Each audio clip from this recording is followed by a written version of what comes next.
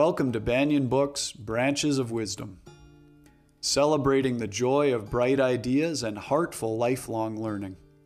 Branches of Wisdom is a series of intimate conversations with the world's most influential authors and visionaries. We explore spirituality and the human mind, ecology and culture. Most episodes are recorded with a live audience. You can join our live events and submit questions to your favorite guests. Check out our upcoming schedule at banyan.com. Since 1970, Banyan Books has been a rich oasis at the crossroads of wisdom and philosophy, offering resources for humanity's evolving paths. We're a locally owned, independent bookstore in the heart of Vancouver's Kitsilano neighborhood. Visit us in person or shop online at banyan.com. Please subscribe, follow, like, and leave your reviews for the podcast. And now, enjoy.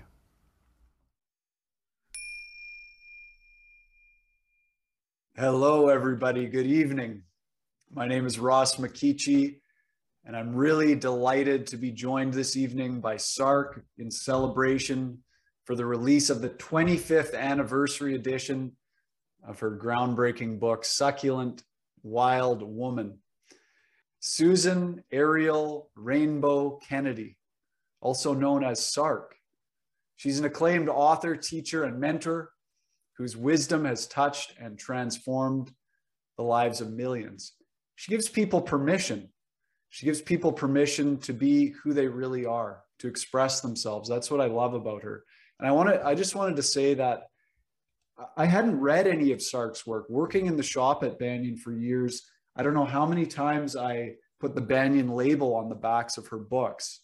And, I would flip through, but I'd never sat down and read it. And reading Succulent Wild Woman, the 25th anniversary edition, was a real treat. And it was very moving. And I'm now a SARC convert. And I'm really, really excited to have her here. Just a little bit about her. She's the founder and creative fountain of Planet SARC. Her website is planetsarc.com. It's a thriving business creating innovative products and services to support empowered living. She's the best-selling author and artist of 18 books, all national bestsellers, I believe, including Eat Mangoes Naked. I love that title. And Make Your Creative Dreams Real. Her books have sold over 2 million copies. Today, she's with Banyan Books in conversation, again, about this special 25th anniversary edition of her other national bestseller, Succulent Wild Woman, Dancing with Your Wonderful Self. Let me tell you what Maya Angelou has to say about SARC. She says, "We in this world, and this weary world itself, have a gaping need for SARC. Let's call for more and more SARC." And Julia Cameron, who we all know as the author of The Artist's Way, says, "SARC's gentle and effervescent work is a festive, creative catalyst that throws open a wide and generous gate." I couldn't agree more. Again, her website is planetsarc.com. Banyan community, please join me in a warm welcome for SARC. SARC, thanks so much. Thank you, Ross. What a beautiful, that was so beautiful. And it's so in alignment with all of my memories of Banyan. I've been numbers of times. I must rhapsodize about the bookstore for a moment and just say, next time I come there in person. I'm so grateful to be there virtually too, be here virtually so that all the world can join. And the physical store, and thank you for naming the land and the land that the store is on and the 50 years. I've been representing the spirit of SARC for 40 years. And I'm just so grateful to be here. And thank you for every word you spoke. Oh, thank you so much. We're really delighted to have you. I know there's been a lot of excitement in the Banyan community knowing you were coming. Maybe you can start, for those who don't know or who just need a little refresher, what does it mean? What is a succulent wild woman? What does that mean to you? Yes. Well, we have to come with me to San Francisco, which is where I am right now, let's see, 25 years ago. I was on a hill in San Francisco and I was walking and suddenly I saw etched into the cement, "Succulence is powerful." And I said, yes.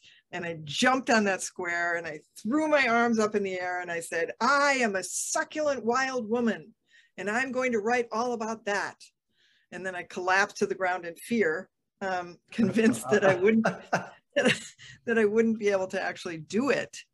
And it was very scary. I'd published 5 books before, and I'd certainly written, I'd shared vulnerably in those books as well, but not to the extent that I planned to share in Succulent Wild Woman. So, you know, I wrote about everything. I wrote about vibrators and fat and cellulite and chin hairs and, you know, all abuse and how important it is to travel alone as a woman and how to create money out of nothing. I mean, how to have adventures without money. I wrote just passionately from my soul.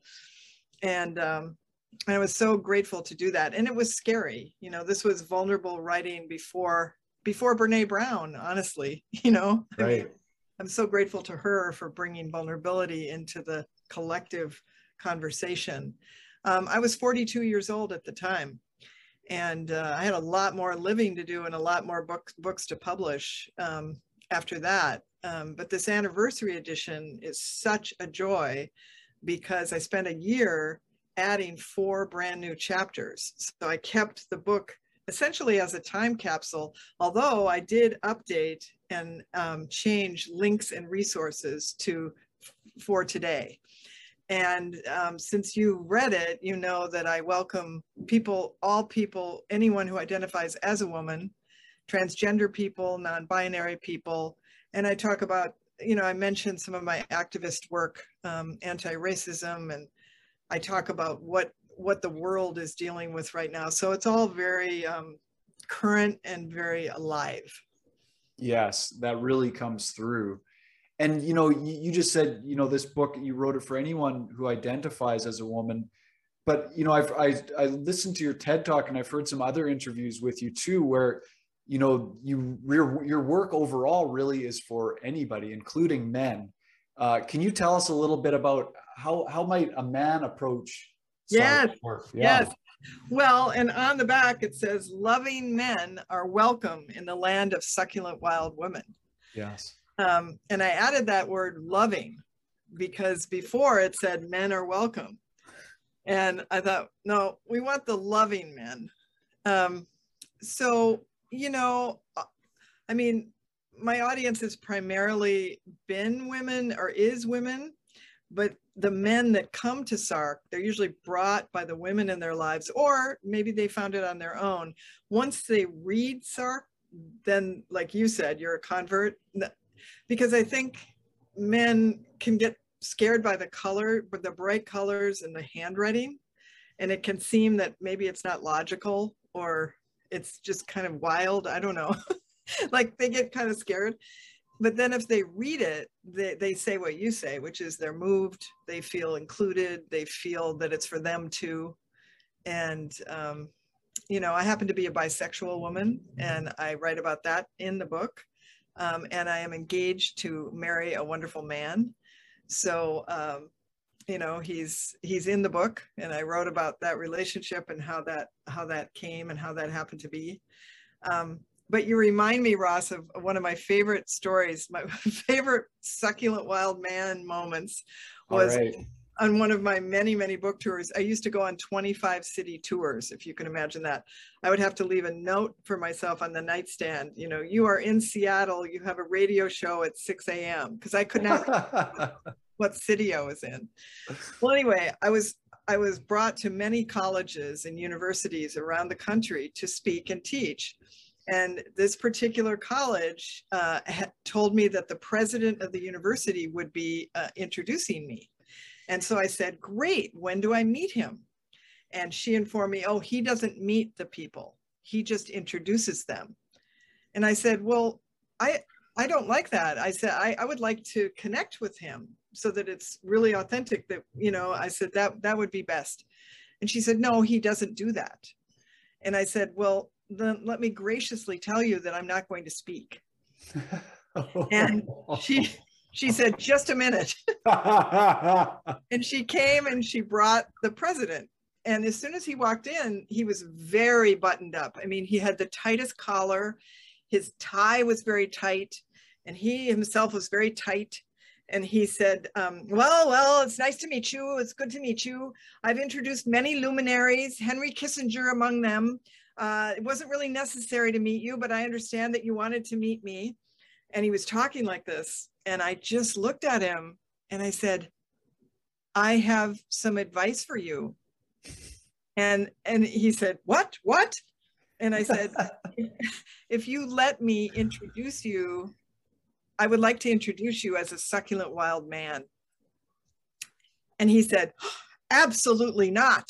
That's absolutely not. And I said, okay, well, it's just my intuition is saying that that's what would be really good for you. So I understand you're saying no. And so let's just go on and you can introduce me. So there's thousands of people in the audience. He's up, I'm behind a purple velvet curtain. He goes up to the podium and he holds the podium and there's silence. And he says, I am a succulent wild man. And the audience went nuts. I mean, it was a 10-minute standing ovation. They would not sit down. And there were so many things that came from this. There was an endowment to the university. People were raving about this. And he said it changed his life. Wow. So for people that wonder why succulent? So a succulent is a plant, as we know, that nourishes itself from the environment. It gives itself what it needs. And then it shares that with the environment. So in that way, it is interconnected, it is interdependent. And so succulent, juicy, ripe, rich, rare, firm, these are the kind of words, but we all want to live in adventure. We don't want to just pay our bills and go home and go to sleep. We want to have adventures. And so succulent wild woman was my way of saying, this is how I live. Come and live this way too. And so this book burst onto the scene in a major way. It was optioned as a major motion picture. It went wild and groups formed all over the world. And it continues to this day. So that's why I did the anniversary edition, because this movement of people rising, not only women, but men too, people rising to meet what is happening now with full hearts and with all of the power that succulence is powerful. Wow. Yeah, that's so beautiful. And I love that story. I actually wrote down a little quote from the book, and it's partly from what you pointed out is on the back of the book. If I can just share it. You Sure. say, consciously loving men who love and respect women are welcome in the land of succulent wild women. And may we and our culture continue to identify and dismantle harmful patriarchy and sexism. It sounds to me like that story from the university, you really, in a very fun and loving way, did a little piece of dismantling of sort of patriarchy. I don't know if it was sexist so much, but definitely very patriarchal. I'm just wondering, over the years since you started doing the kind of work that you're doing, 40 odd years, what have you seen that's promising these days in terms of the dismantling unhealthy patriarchy and sexism? Oh, yes. Well, first of all, the awareness is so dialed up, it's so exciting. And then honestly, the rage, I mean, there is so much rage. And that might sound funny, like, well, what good is that doing? Well, it does, because it activates us. We need all the emotions. We need all of the emotions. I like to say all the feelings in your emotional family are welcome. And certainly activism needs rage. It also needs patience, and it needs considered action, and it needs community. It needs connection. So I think it's really hopeful. It's almost like everything that is so bad. I often say that there's so many wonderful, and I talk about this in the book, there's so many wonderful things and so many terrible things.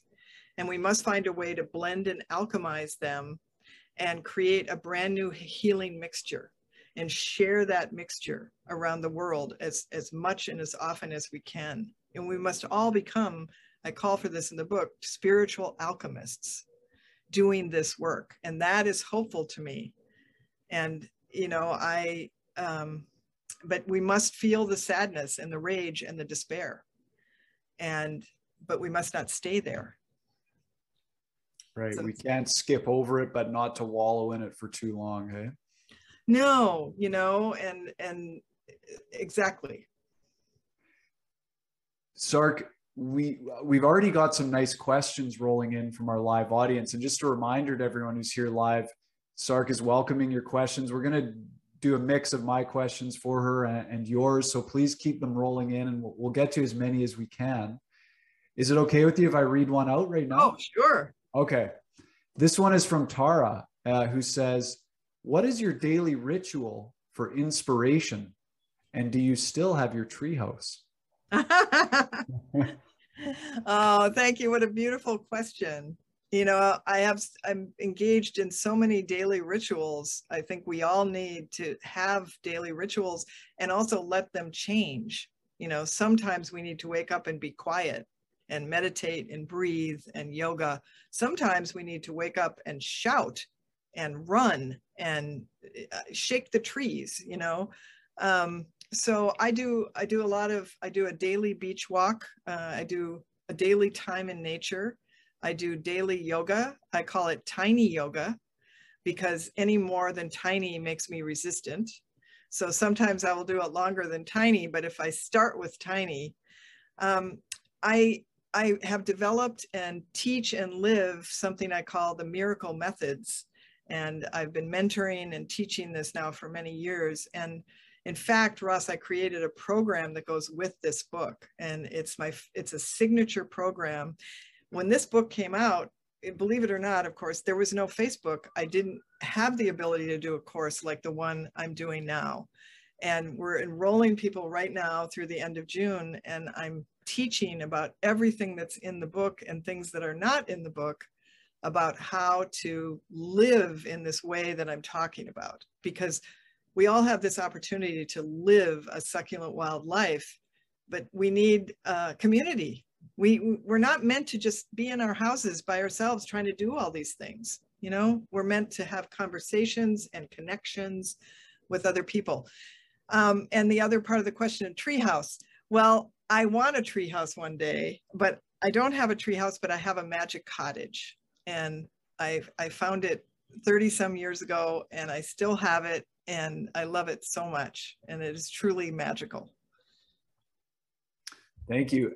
Now, you've mentioned community and connection a number of times already. And actually at the very end of the book, you share some words that you wrote in 97 saying that you have lived them as much as possible ever since, and they're even more true today. If I can share those words, and then I want to ask you about them. Yes. The words, and with a beautiful drawing, you say, the circles of women around us weave invisible nets of love that carry us when we're weak and sing with us when we're strong. Yes. Can you tell us how important those words have been to you and how they've supported you? Oh, you know, the holding when we're weak, and equally important, singing with us when we're strong. Every woman, and actually every person, needs that. You know, we need to be able to collapse into a pile with someone compassionately witnessing us and saying, I understand, I'm here. You know, and then we need to share our miracles. We need to be celebrated. We need someone to say, great job. Look at all these great things that you're doing, that you've done. And yes, I mean, I live this every day. And I really invite everyone to welcome that kind of living. I was looking for the original artwork, which I have right here. Oh. Yeah. So this is your art creative space, is it? Yes, yes. Oh. And this is the Succulent Wild Woman blanket. And then I also have a Succulent Wild Woman mug. Whoa. Awesome. Mm. People can get some of this stuff on your website. Oh, of course. Yes. Yeah. So this came to me in a dream. I wanted to do new art for Circles of Women. And I don't usually do sketches. I don't often do, sometimes I do a draft, but anyway, this came as a sketch in the middle of the night. So I put it on a, it's on a, what do you call it? A paper towel. Wow. So that's amazing. Now seeing that after seeing that, how it looks in the book. Right, right. So here is the original. This is what it turned into. And that is what is published in the book. And we'll, at some point, we'll have prints of this so that people can buy it. Yeah, it's very meaningful to me. The Circles of Women, all the Circles of Women. Incredibly important. Thank you for sharing that. Now we have another nice question. There's a couple of questions related to women traveling solo you had mentioned. I'm going to share, there's one from Val, there's also one from Monette. I'm going to share the one from Monette because it's a little more detailed and specific. She says, you mentioned the importance of women traveling solo. My young daughter in her early 20s is in France this summer on her own. She is grappling with the reality of the intrusive male gaze and the fear she sometimes feels that limits her ability to explore freely. What would you tell her? Well, first of all, thank you for that question and speaking of that. And thank you for supporting your daughter in going on an adventure like that. I went to Europe at 18 by myself, and I met those male gazes and was chased by those male gazes. And so I know what that feels like and what that is like. And I think it's a, what would I say? It's like a portal that every woman has to deal with. And I think the more men that become aware of what it's like to be a woman in this world, I think men are rising up, men are speaking out. But what can women do? I think the fierceness, and I think one time I lived in the Bahamas and I was taking care of someone's house and their dogs. And at that time of my life, I was sunbathing naked, which I wouldn't do at this point, not for any, probably for skin protective reasons. But at this point I was sunbathing naked, and I would go out to the beach and the dogs would lie in a circle around me. And these men would come to try to talk to me, and the dogs would stand up and growl. And they'd say, "What are you doing?" And I'd say, "I'm just lounging in the sun." And it was so nice to have that barrier, have that protection of those dogs. So I think for women to realize that they have power. We have power in our voices. We have power in our bodies. We have power in our eyes. And we do not need to be victims to that kind of attention. And we can ask others for help. We can shout. We can take self-defense classes. We can become the warriors, really, that we are. You know, I think I talk about a book that Places in the World a Woman Could Walk. I think that's the title of it. And you just think about that, and I could burst into tears at all the places in the world that women can't walk, you know? And so thankfully it is starting to change, and it is healing, and there is hope. But Monette, I loved your question. Thank you. Thank you for that. You know, this makes me think about the section in the book, Succulent Wild Woman, where you write about sexuality. You write about, you know, women feeling free to explore their own sexual needs and desires. You write about allowing missteps and learning from them. You write about shame, and you write about your experiences as what you call an erotic robot. In that part, one thing that really jumped out at me, because I noticed a lot of women, for obvious reasons, all of the trauma that's been imposed on women by men, so many women are trying to gain back a sense of empowerment around their body and around pleasure and sexuality. And you write, there were times I attempted to have a quote unquote sex positive experience by dancing or modeling erotically. They all failed. I wonder if you can tell us, why did they fail? You also mentioned there's this sadness and shame in some of those spaces. I'm wondering if you can just elaborate on all of that. Yeah, thank you. What a brave question. And what a brave thing that I wrote about, you know? I think because those spaces were not sex positive, I think that they were male dominated. I think that they were objectifying, and I think they were shame-based. And if you don't know, I came from, and I write about this, I came from an experience of incest in my childhood for years. So the trauma that happened as a result of that, I'm still unwinding all these years later in my sexual life from those early traumas. And, you know, I was really wild in a sense that I wanted to try everything. I had many lovers. I did many things. I was kind of like, no one's going to stop me. I'm going to do whatever I want. And I'm going to have 1,000,000 orgasms and I'm going to be so happy. And, you know, yeah, that was good, you know, to a point. But, you know, it didn't, I had more work to do. I had deeper work. There was a lot of therapy, and I needed to understand what were the losses and what did I need to reclaim.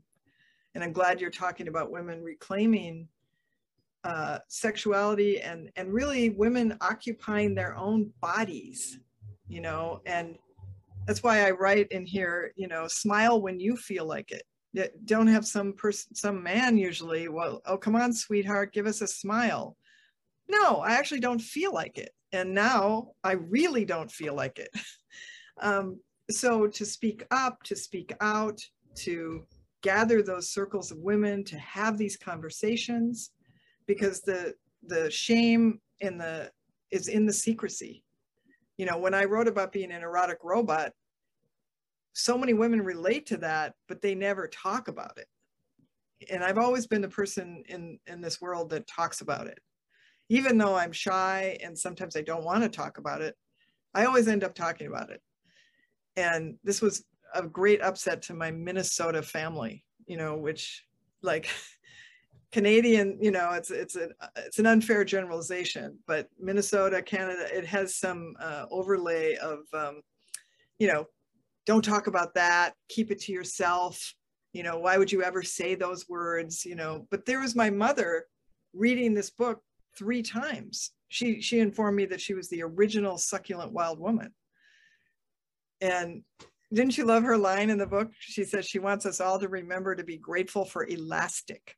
Yeah. I speaking of your mother, you know, if I can jump, Yeah, it makes me think about the section titled "Alone," old, alone, and succulent. oh yeah, oh yeah. I love the way you address this fear of being old and alone. You write, we're all getting older every day. One day we will be old women. We can be fabulous old women or crabby, unwilling old women. It's our choice. You know, this seems so important to me because not for everybody in our culture, the aging process isn't really valued. And particularly it seems for women where the youthful beauty is what's prized and sought after. What are some of the gifts in your mind about aging for women? Oh yeah, well, here I am aging, Ross, you know. You know, I just turned, what did I turn? 68. And I like to refer to age as levels, you know, like, so each decade has a level. So I'm what's known as a late level 6. So you meet someone in their 40s, they're a level 4. But isn't that cool? Because then you're meeting people, you're like, I just met a level 8. I just met a level 9. And I just had to tell my godson that he's not a level 1 yet. But I wrote this quote, which I think I put in the book. The opposite of old is not young. The opposite of old is new.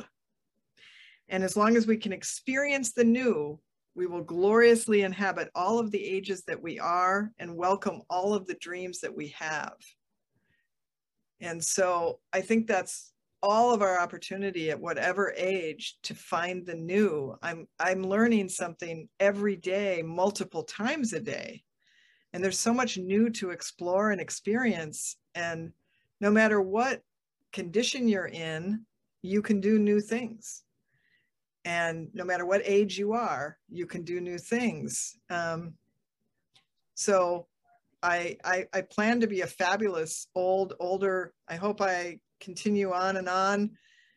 Sometimes I'm crabby, and you know, I write about that, the importance of being crabby. Because we need to get crabby, and then we need to get over it. And you might need to do that multiple times in a day. And I think we all get this idea of how we're supposed to be, and it's, you know, kind and generous and centered and always looking out for the other people. You know, we have these ideas, and the truth is we're human, and we have all of our feelings, and we're scared, and we get angry, and we make mistakes, and we forget, and we fall down, and then guess what? We get back up. Yes. This idea that seems to run through your work of transparency, vulnerability, and having the courage to tell the truth.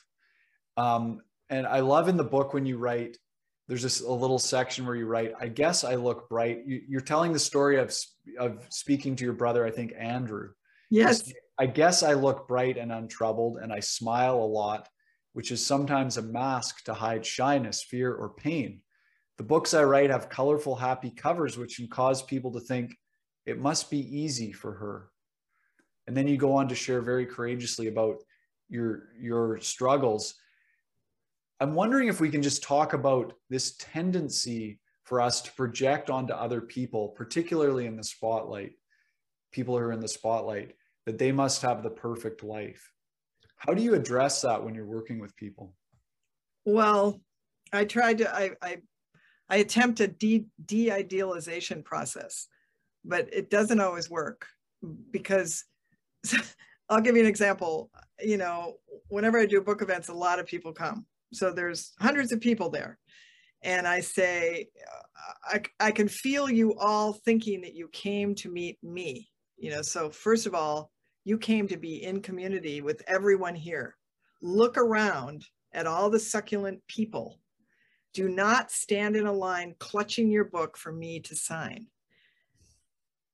Get other people to sign your book too.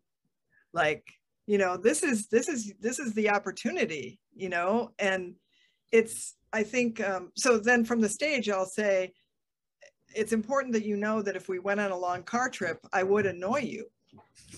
But then that just adds to the idealization, Ross, because all of a sudden they're like, I can't believe she said that. That's so honest. That's so truthful, you know? So I think the projections, I've learned to not take them personally. Like when people come up to me and say, you changed my life, I always say, thank you for changing your life. I'm glad that me or my books were there. So I think I'm really glad that all of our political systems are being exposed, and all of these people are being exposed so that the projections can stop. They can change, you know, we can stop this idea that the movie stars have it, or the president has it, or whoever they are has it.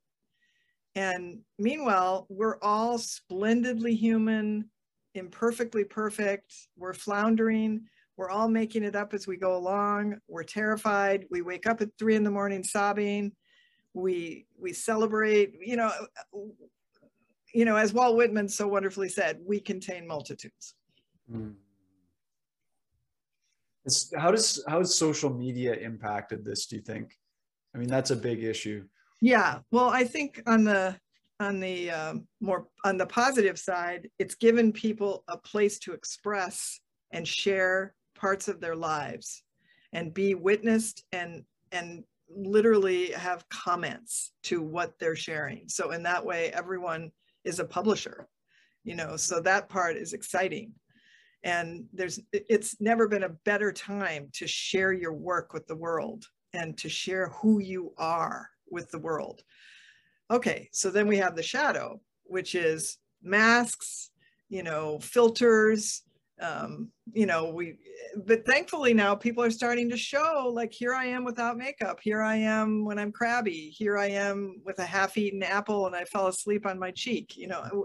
Like, people are starting to be, I think, so much more vulnerable. And I think that social media supports that, can support that. And as I said, I think on the shadow side, it has to be moderated. We have to watch ourselves and keep good, like mental hygiene. I mean, if you're scrolling and, they made that word, doom scrolling. Well, turn that to like bloom scrolling. Scroll for blooms, for blossoms, for wonderful things. And if that lasts for 10 minutes, capture those wonderful things and turn off the device. That's great advice. Okay, thank you. There's a question here from Michelle who says, "Hi, Sark. I'm happy to be celebrating your work. What are your thoughts on apathy, passivity, anxiety? How can we move away from these moments? How can we break the habits?" Oh, thank you, Michelle. That's a great question with many wonderful petals. Like, I think I'll speak about anxiety first. I have had a lot of experiences of anxiety, and I wrote something, I haven't published yet, but I wrote something called "I Live with David and Anxiety," because David is my fiance, and he hears a lot about anxiety that I experience. And, I think that it's not so much about moving away from it. It's about, in some way, letting it be and finding a way to be with it, which doesn't mean loving it. And it doesn't maybe even mean liking it, but it does mean allowing it. And I talk about this in the book, how important it is with our feelings to let them be seen and heard, because feelings, including anxiety, only want our love and attention. And they don't need much, but we fear that they need everything. And people say, if I really told you how sad I was, I would never stop crying. Or if I really felt how sad I was, if I really said how angry I was, I wouldn't be able to contain myself, But there's a really simple way everyone listening can do every day, which is, as soon as you're aware of a challenging feeling, you simply say its name out loud. So you might say, "Sadness, I see you, I hear you, I acknowledge you." And this allows sadness to soften and change shape and be able to receive your love. And this kind of practice will change your relationship to your feelings and to your being able to feel. And it's powerful, and it takes like 5 seconds, but it does require consistent practice. And, a lot of times people want to anesthetize their feelings, sedate them, repress them, avoid them, deny them. We want to do anything but feel them. If you can feel them and name them, you will feel consistently better and better. And anxiety will no longer feel so alone, because, feelings, they don't have heads. They can only feel. So sadness just is waiting for someone to pay attention. And it's really powerful. Thank you. There's a nice comment here that I thought we could share. It's from Violet, excuse me, who says, "I was inspired to create a magic cottage because of you. You have been a huge inspiration to me. Thank you so very much. Also, I want to thank you for the community you started many years ago. I made many friends in your community." Oh, this must be the Marvelous Message Board. Yes, this was before Facebook. Oh. I think we had over almost 5,000 people on that board. And people made friends, people helped each other pay their rent, people helped when someone died. I mean, it was the quintessential meaning of community. I've had a number of membership groups since then, and I'm looking at creating another one. Oh, that's wonderful. Thank you, Violet. There's a question from Val who says, what is the main quality we need to remember in being our wild selves? Oh, that's a great one, Val. Main quality. Well, probably choice, you know, the quality of choice, the quality of choosing, because every moment that comes to us, we choose. And, you know, yes, there are things that happen to us. Like when my former fiance died in my arms in 2016, I didn't feel like there was a choice of how to respond, but there was, you know, just like I can be a crabby old lady or I can be a fabulous one. I can be a despairing widow forever, or I can, I called it deeply grieving and wildly living. And I write about this in the book. And deeply grieving, and then, but then also wildly living because I chose to. And my same brother, Andrew, that you mentioned earlier, I said to him, I don't know how I survived that. I don't know how I survived John's death. And he said, you didn't. He said, you thrived it. And I was so touched by that. And I want to be sure to say, anyone that's grieving right now, actively grieving, this is not something to rush. And this is not something to try to get over. Grief is not something to get over, it's something to get into. And the deeper you go with grief, the more that you'll learn about yourself and your heart and your spirit. And yeah, so that quality of choice, I think, is available to all of us in, again, in every kind of condition. And, you know, I remember when John he happened to have cancer, and he was having chemotherapy, and he had been in different rooms, hospital rooms. And on the day that chemo started, they put him in this tiny room that seemed like a closet, and it was beige and it was sad and he was scared. And, you know, the start of chemotherapy, and, you know, we both cried. And then I looked at him and I said, what do you want to do now? And he said, I want to feel better. And I said, tell me 10 things you appreciate. And he said, I'm too tired. Will you do it? And I said, yes. I said, we appreciate that nurse that brought those ice chips. We appreciate the curtain that's between you and the other bed in the room. We appreciate that there's someone with this chemical that is going to possibly help your body heal. We appreciate, and I listed all 10 of these, and then he took over and did another 10. And right at the end of it, a nurse pulled the curtain aside and said, John, would you like this bed? And it was a bed next to a floor-to-ceiling window with a view of the Golden Gate Bridge. We had no idea that that room and that patient had just checked out. And so he chose his appreciation, and then he moved to this other circumstance. And I will always be so grateful. That is a truly beautiful story. It makes me think about, you know, you talk about miracles, and you seem to be someone who really expertly knows how to align with the miraculous in your life. And it's like a muscle you've really exercised. Can you talk a little bit about what does a miracle mean to you? How do you recommend to people to get into that miraculous mode of living? Yeah, thank you. Yeah, you know, I lived outside the money system for 10 years on barter and trade. And this was before this was popular or ever talked about.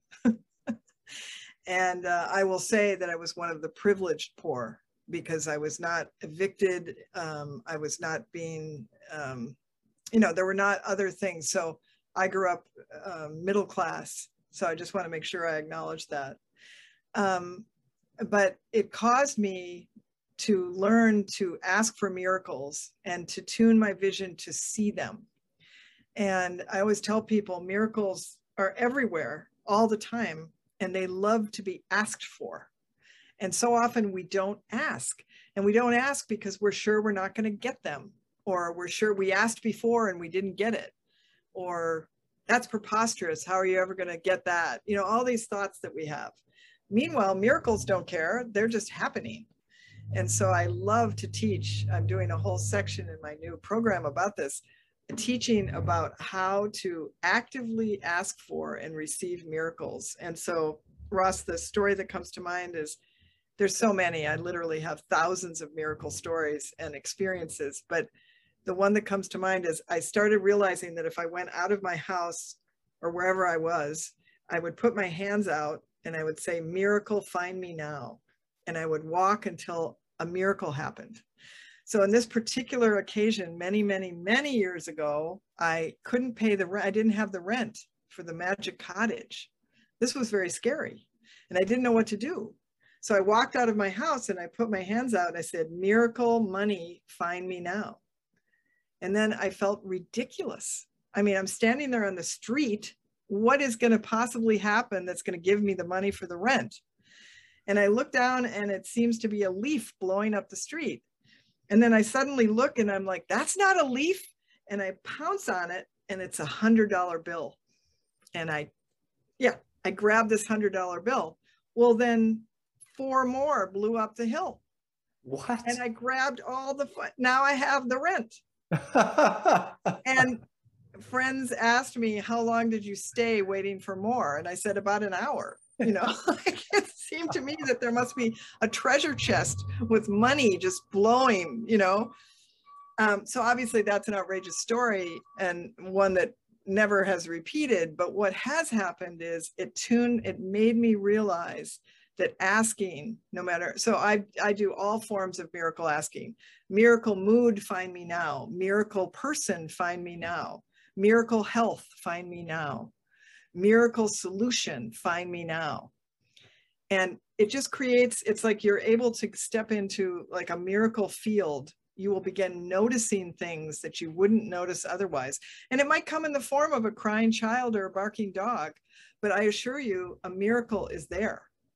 And you'll begin to see them, they'll multiply, you'll have more of them. I live basically from one miracle to another every day, all day.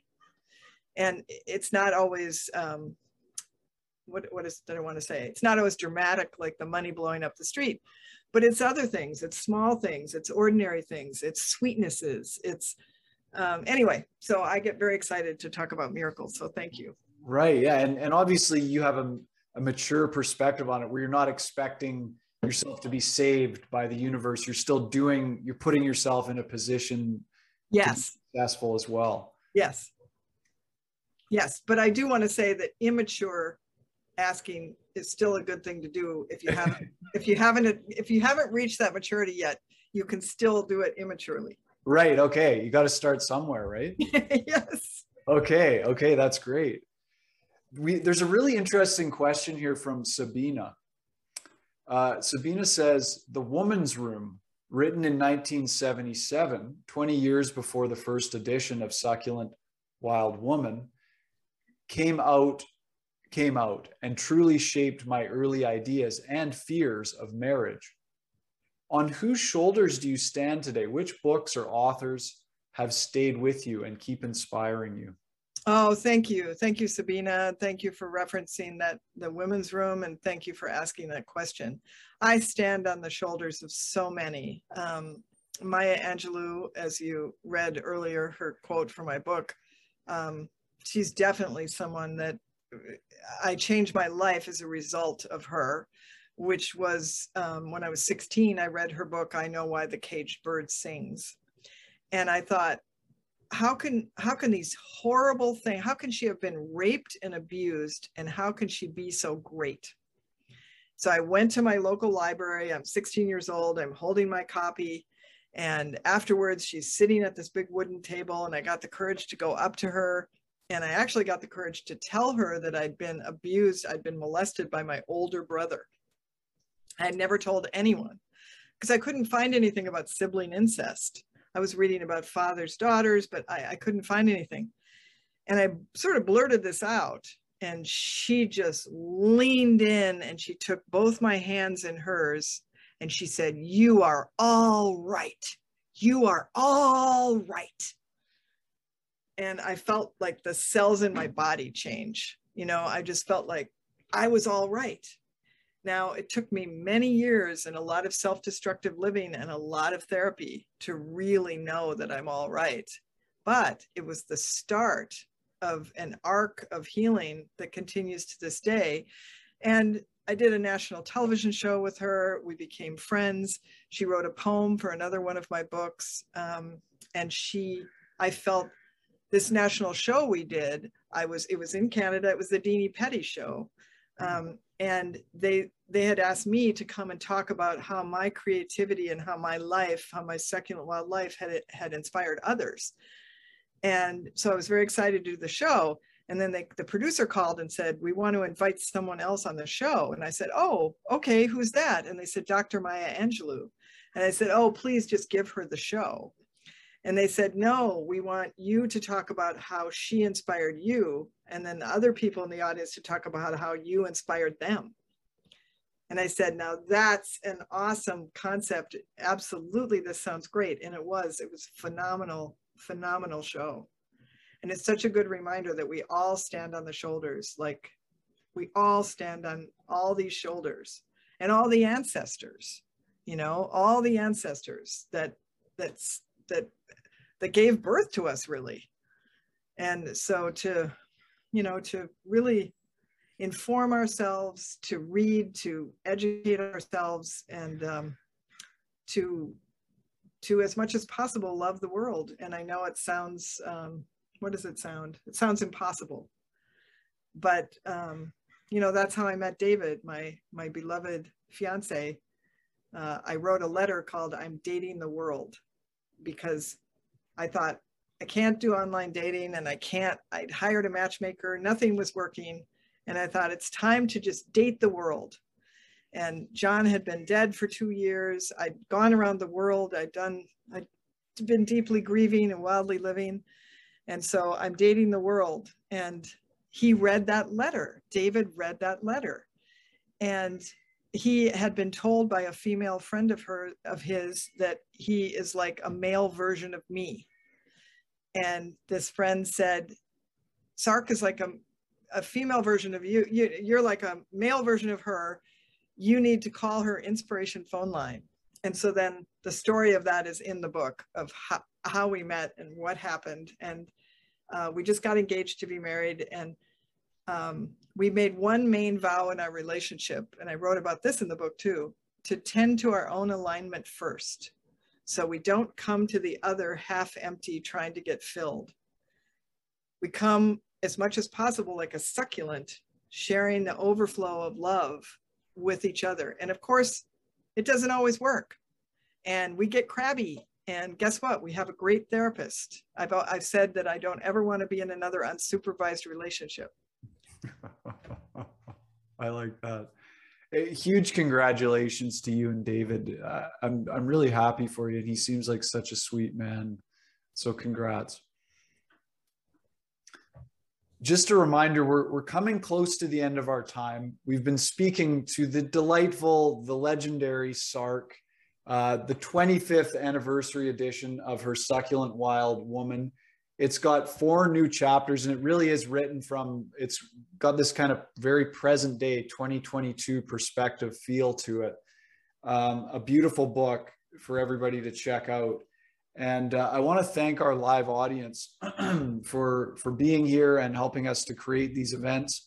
We really appreciate you. So thanks for coming out, and please keep coming out to these live events.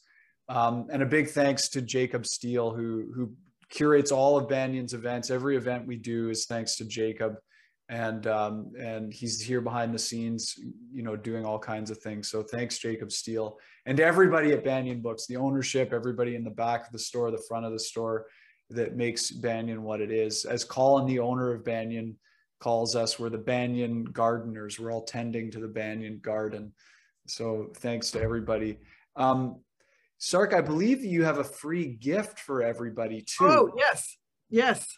I made everyone a gift. it's your succulent starter kit. And it's a guide to living your most succulent life. And this is a card that I'm holding out that says, let life scoop you up and change you somehow. And it's a full color 10-page book with all sorts of fill in the blanks. There's processes, there's wonderful, wonderful things. There's a succulent map game and succulent healing places. Yeah, so it's a wonderful, I'm really proud of it and happy to offer it to everyone as a gift.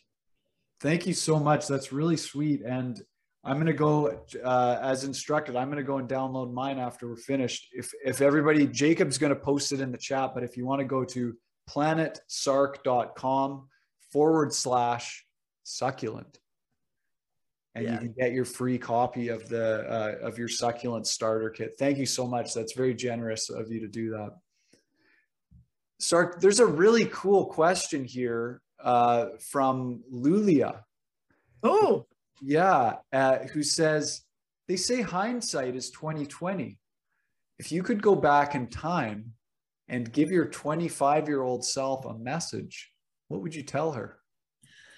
I would tell her more orgasms, less fear, more love, tell the truth faster, eat more mangoes naked, be an activist. Stop thinking that you can't make changes, because you can. You know, be the adventure and live. I mean, that's, you know, I mean, I could go on and on. We do another hour, Ross, of me talking about the hindsight to my 25-year-old. Also that healing is possible no matter what has happened, and that we do have the choice to change and to grow and to accept help. And I got a lot of help. I attempted suicide in my mid-30s, and I'm grateful that did not happen. There would have been no Sark books. And I got some really good therapy and support, and I had no money at the time. So that was the barter and trade, and I made a trade for the therapy. And so, you know, they're just to continue a healing path, and remember that healing is not like a ladder, it's like a spiral, and it's layers, you know, so we don't just march along 7 steps to feeling better, you know. We learn and grow, and it comes back around in a different form. I'm learning so much. And I really invite everyone to be that learning person, and to be the person that shares what they learn, because your story in your life affects others in ways that you cannot possibly know. And, you know, someone asked me, what did you hope to add to this iconic book? And I said, well, I hope I can add some wisdom, you know, because I've had 25 years to gather wisdom, and everyone listening is gathering wisdom. And so to share that wisdom, to ask for miracles, to receive them. If you want more, when you get that succulent starter kit, there's an invitation to the course that I'm teaching that opens, I think it's open now, but it closes at the end of June. So if you want to know more, I really invite you. It's going to be fantastic. I'm teaching 4 live 2-hour video classes.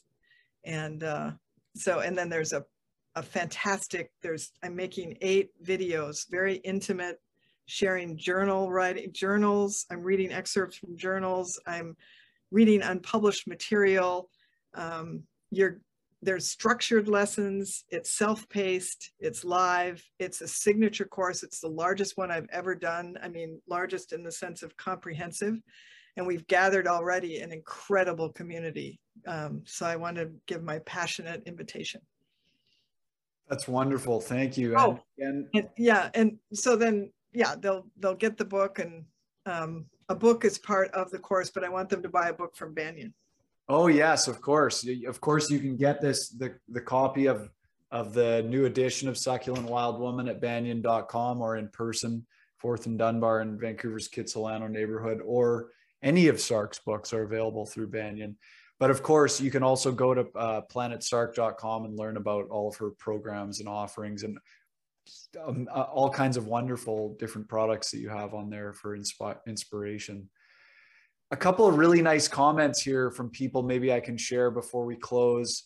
Mary says, grateful for your light that shines and the kindness and encouragement you invite us to walk with. And Jill says, I have had a smile on my face throughout this whole talk. Thank you. Well, I know how you feel, Jill. Oh, thank you, Mary. Thank you, Jill. Thanks so much to everyone for your questions, for your comments, and for being here and joining us. Sark, thank you so much. It's been a really a wonderful gift to have you with us this evening. And you have given me a wonderful gift as well. All of you have, and your questions and your energy. And Ross, you are such a succulent wild man, and Jacob is as well. And thank you for your loving heart, and thank you for the deer that came just before we started, and thank you for showing me the deer. And I want to meet you when I come to Vancouver. It's one of my all-time favorite places in Banyan books. It's why I said yes to this. And thank you for being representing the Banyan spirit so beautifully. Thank you so much. Thanks for joining us for Branches of Wisdom, a podcast of Banyan Books and Sound, Canada's spiritual and healing resource since 1970. Our podcast producer is Jacob Steele. The show is edited by Abdo Habani. And I'm your host, Ross McKeechee. Watch all our conversations on YouTube by searching for Banyan Books, or listen on your favorite podcast platform. Please subscribe, follow, like, and leave your reviews and comments. We love to hear from you. For all our live events, books, and more, visit us at banyan.com.